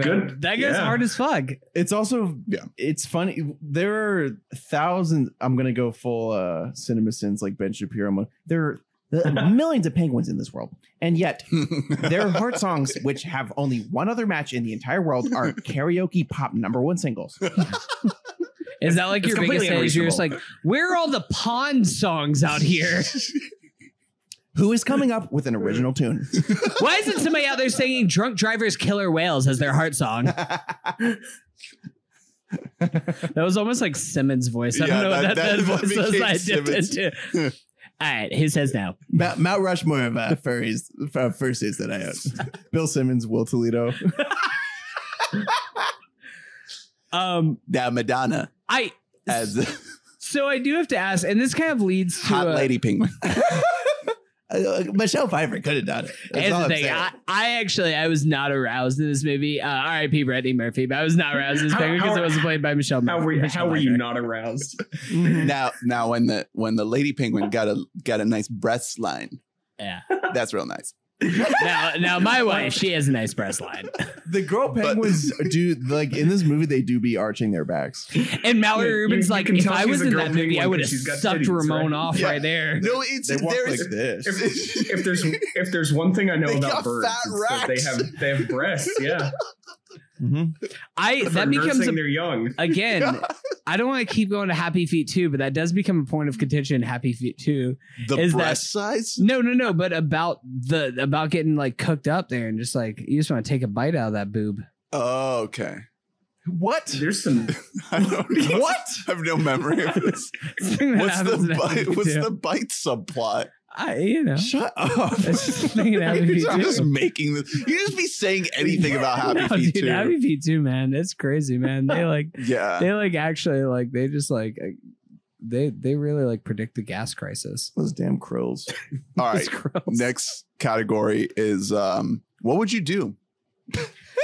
Fellas, WID. So what you doing is you see a penguin. You're at the zoo. You're at the Georgia Aquarium, penguin and you like look up there, dancing. and you just see a penguin tap dancing. What you don't do is you don't call the United Nations and say we have to stop.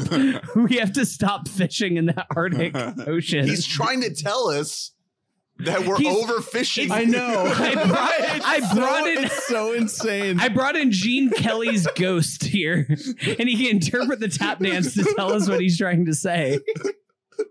This guy, small, queer, autistic penguin. This penguin must be trying to tell me that his people are starving. He looks morose. We've got to take him back to the village with a fucking walkie-talkie on. Here's his the back. other thing that doesn't happen is you don't take a penguin out of the wild and then you're like, because what do we assume? How long do we think he's really in the zoo? Do we think it's a year? Do we think it's 5 years? Do we think it's? I think a year. A year is a solid. I think it's got to be a year because when he comes back, he's like, "Oh, is one of these yours?" And she's like, "They all are," you know. There you go. So I think it's got to been I at thought least that it a was. year. Well, I thought it was longer. I took it as like it's 5 years. But then again, everybody's like, "Oh, this fucking guy again!" Like he's only been gone for like 2 weeks. Well, if they don't fuck with him. If we had like another 2 hours on this podcast, we could do like the map, the drawing of like how traveling he ended up from Antarctica to the Tampa Aquarium, because that might be a year right there. Also, how long it takes for a penguin to become sort of like enslaved in the zoo system, where he's just fully like zoned out, you know? Right. But also then to be like immediately like as soon as he starts do you think it's day one they see him start tap dancing around? They're like, that's it. We have to take him back to Antarctica now. Or does that become a hit for like a few months and then people get worried? That's the thing is, no, the zoo would be like, oh, cool. We're going to keep him until he dies. Yeah. Average swim speed of an emperor penguin is 3.7 to 5.6 miles per hour. Okay, so he's fucking swimming a long time. Is that in the air or in the water? No, it's in the water. What do you mean swim speed in the air? I don't fucking know. I don't know what you're looking up. Speed in the air. So wait, 3.3. Dane, can you do me a favor and can you see how far it is? Can't fly? Can you see how far it is distance from the southern tip of Antarctica to, let's just say, like Daytona Beach? What are we looking at there? That's got to be at least like 3 months. I think it's more than that. Really? I think it's like 2.5 years, dude. It's 8,600 miles. 8,600 miles. So if you don't sleep, I guess, what is that? If you're going 5 miles he per has hour. to rest. He's not going to die. Is he in? Maybe there's like a jet stream, you know, just sort of scooting him along. That worked for Nemo. There's not a jet stream in the water, Drew. It's the ocean. You're doing the same thing Ernest just did. Well, okay, then the fucking EAC. I've seen Finding Nemo. Yeah, is there an EAC but for Hold on a second. Hold on. We need to. Okay, cool. Let's back up. So at what point is his first encounter with the humans? When he learns about like Lovelace's background and all of that. Well, before that, he sees like the fucking bulldozer going into the water. So that was another question I had. Did he kill a guy right then? No, did he fuck? Because humans don't. Was a guy working? They don't just like leave like $100,000 piece of equipment just like chilling there on the side of a fucking Ramon. I think we can pin that on Ramon. I think he enabled. Either way, you know, that's exactly what our fucking our American justice system would do. Pin it on Ramon.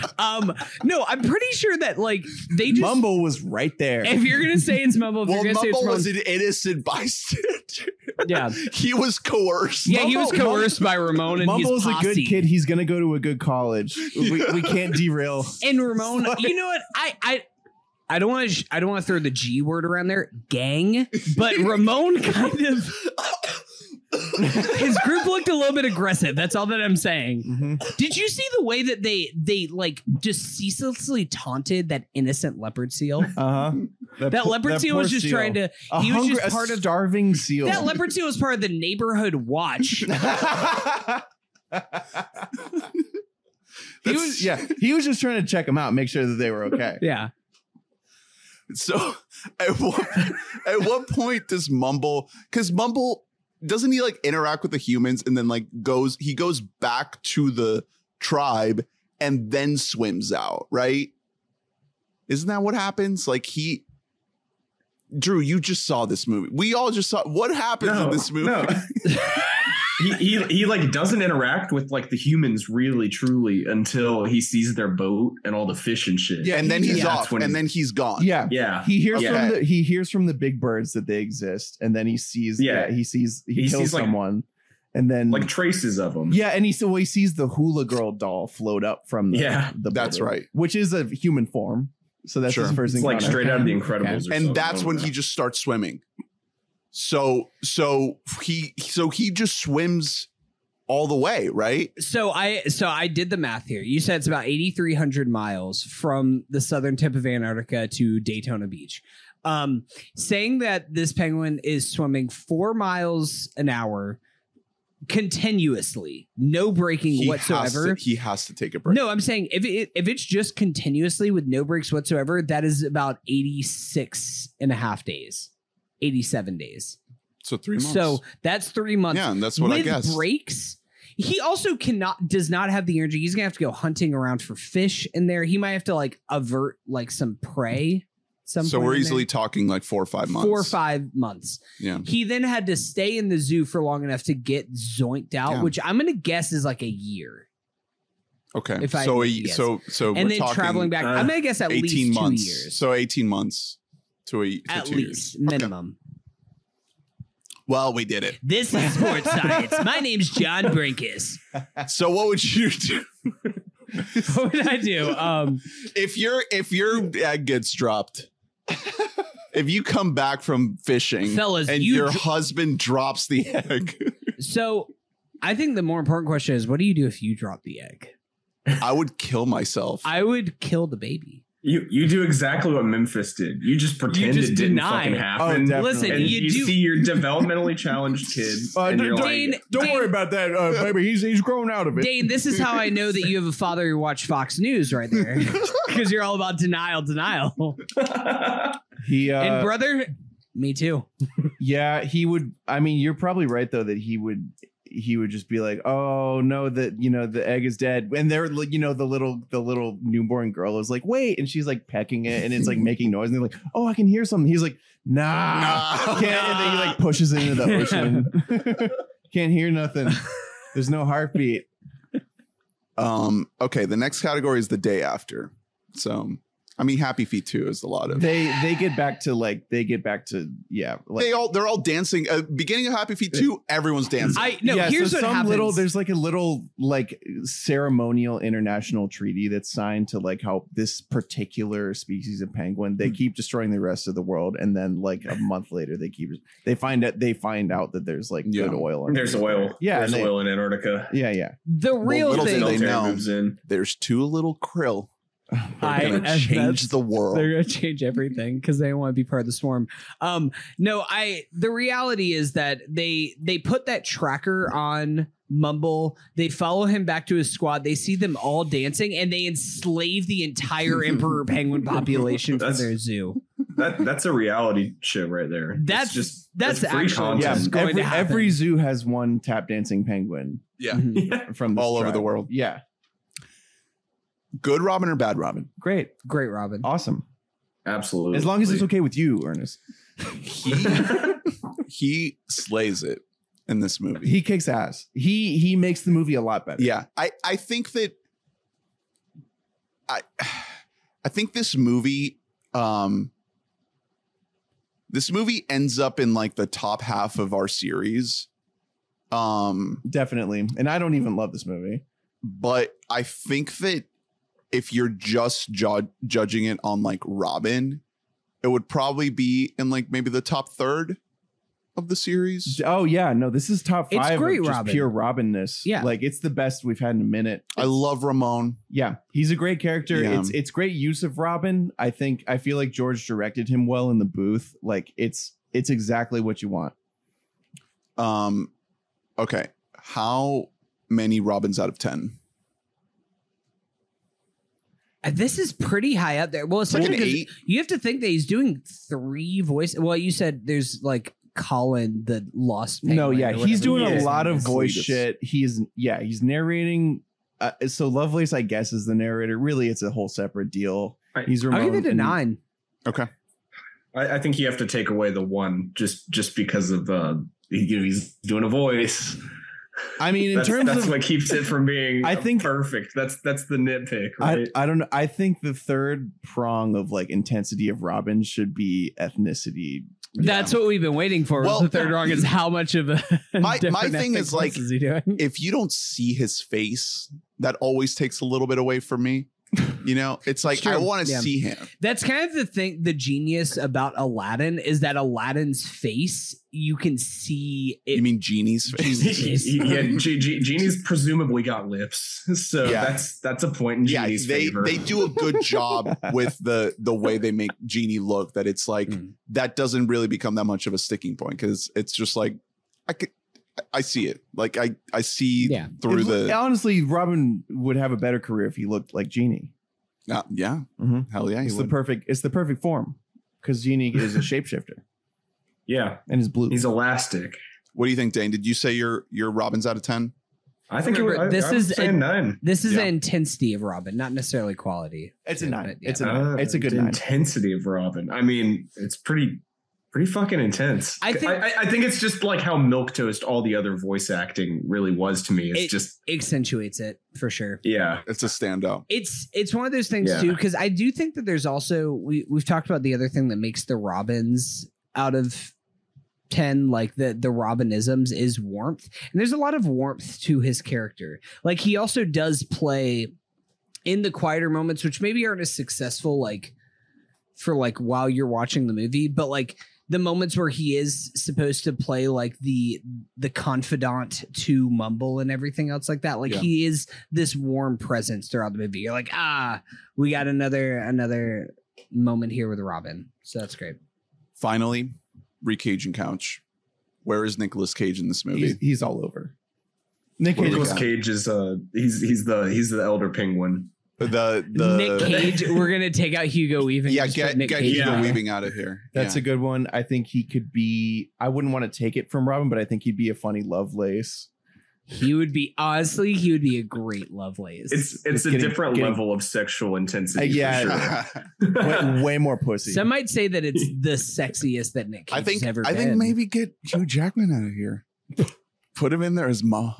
Mama. You know, he's kind of doing that in the Lynch movie. Wallet Hard. Yeah, I mean, he's doing an Elvis impression. Yeah, for sure. He can do it. Yeah, he could do it. Okay. What if let's put him as Gloria? Hear me out. So we're in the zoo. Okay. We start to trickle in this subplot of like the world reacting to Mumble. And every single human is Nicolas Cage. They're all Cage. All humans are Nicolas They're all Cage. Every single one of them. Mm-hmm. Every color. All of them. It's all Cage. What if in like the montage we get like Nicolas face. Cage playing himself Nicolas Cage playing himself playing a penguin in a movie about this penguin that dances in the zoo. That's such a good idea. He finds this penguin at the zoo and he takes it upon himself to make a movie where he plays the penguin to get the word out. Yeah, about the overfishing problem. That's an awesome idea. That's great. Like we're already getting weird with the ending. Let's get even weirder. Let's do it. Yeah, let's do it. This was just this movie was begging for Nick Cage. Yeah, it really did need a lot of Nick Cage. Yeah, Nick Cage would just work perfect because at the end of the movie, when the montage is happening and The End by the Beatles is playing, at that point, I'm like, my jaw is dropped and I'm like, I give anything to me at this point. So if Nick Cage is just head of the UN during these debates, like, let's go for it. Okay. Let's think about this. Nick Cage comes to George Miller and he's like, I love penguins. I love Babe in the City. I love Babe. I want to be in your penguin. Babe. I want to be in your penguin movie. And George is like, look, all my penguin roles are already booked up. I got it locked in. Its contracts are signed. Mm-hmm. I can't kick anyone out. We were gonna have you in Ramon's posse, but then we found out that he was gonna be named Ramon. But I can give you your own animal. What is he gonna pick? Nick Cage can make his own character. A generally Arctic creature. Yeah. He just comes in for like 5 minutes in this movie as like one of the creatures that Mumble runs into in his journey. Yeah, there's not a lot of biodiversity in the Antarctic. So I'm like, we get a leopard seal. What if he was one of the killer whales? The killer whales kind of get shanked in this movie. If the killer whales just don't talk, right? Yeah, they don't have any voice or anything. They're just hunting machines. Yeah, let's give him the killer whale. That would be great. He would have been one of the. He would have been a great like the flying birds. A skoo. What are they called? Yeah. Whatever the fuck. Just some really aggressive predator, just yelling Nicolas Cage, but like the seal would be awesome if he was coming after him like yeah, he can only hunt with his mouth open, and while his mouth is open, he's yell, come here, get over here. I'm so close yet so far. Get back into my grasp. What if Nick Cage is a krill? If we're bringing Happy Feet into this, Nick Cage. I love Matt Damon. What if you replace Matt Damon as Nick Cage? So it's Brad Pitt going through an existential crisis. Nick Cage just like, no, I want to mean something. Will the krill, don't do it. I'm 1 in a krillion. They say 1 in a krillion so many times. 1 in a krillion, and their name is Will. Will, and guess what? You know what Matt Damon's name is? Bill. And they're like, I can't wait to have kids. Jill, Shrill, Frill. It's a masterpiece. It kind of rules. I listen. Happy Feet 2 is better than Happy Feet 1. Guys, go watch Happy Feet 2. You know the only I don't know. The only person who will appreciate this it. conversation is Harry. Yeah. You're playing to a crowd of you're playing to a crowd of one. This is like an actual like story. This is like a movie about an actual character. But listen, I didn't feel existential dread when watching Happy Feet 1, and I did while watching Happy Feet 2. It's like, man, am I just part of a swarm right now?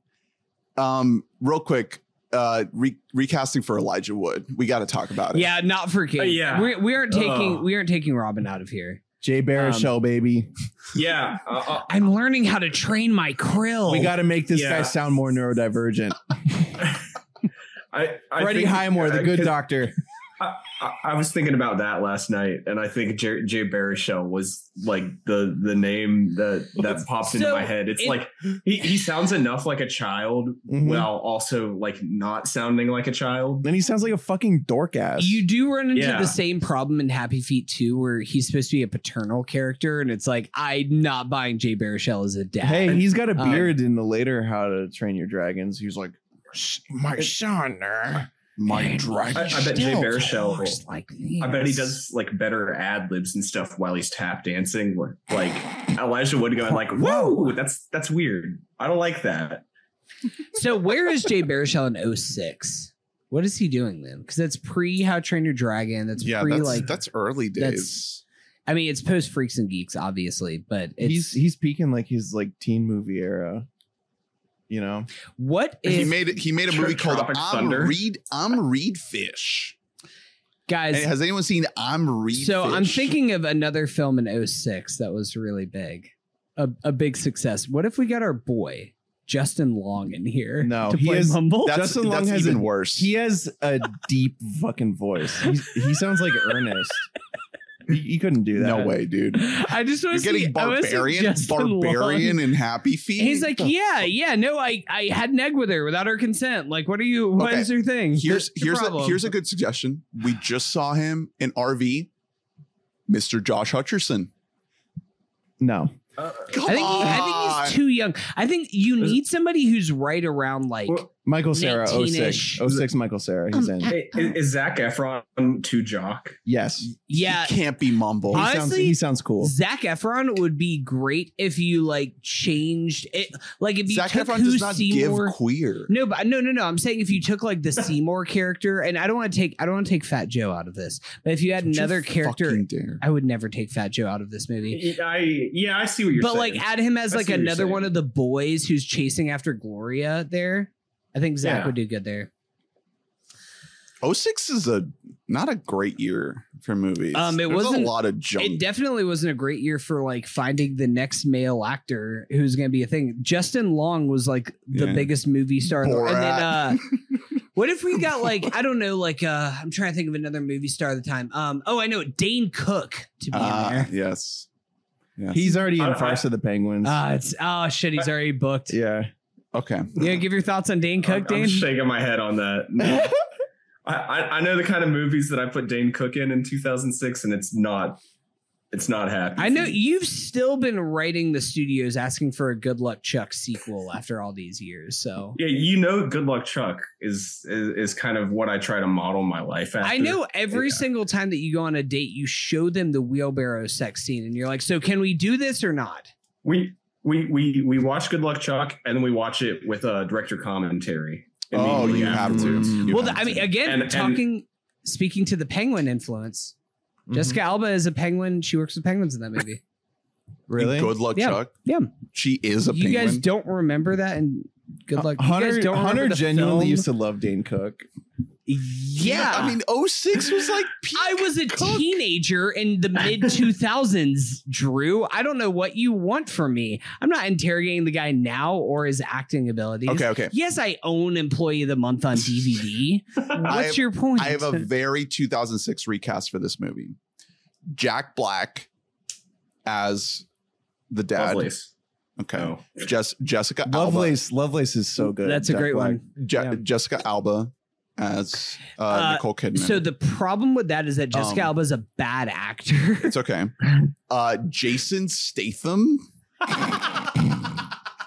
as not Hank Azaria. A crow. The Matrix. The Matrix guy, Hugo Weaving. Oh, okay. And then in the mumble role, I lost it. Adam Sandler.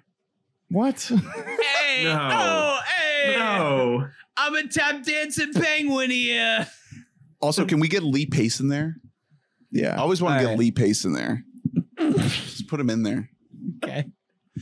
All right. Any final thoughts on Happy Feet, George Miller, Robin Williams? I couldn't shit out another thought about this movie if I tried. Dane, anything you wanted to get off your chest? All your thoughts? I don't know if I love or hate this movie. I think it's really some combination. I think there's parts of it that I think are fucking incredible, and there's parts that like my ADHD brain just refused to process. And that's why I had to leave it on for 10 straight hours. No, that's okay. That's okay. It should be more neurodivergent friendly considering the subject. This is one of those movies that I feel like you could like kind of hit the fast forward button a couple times and be fine. Yeah.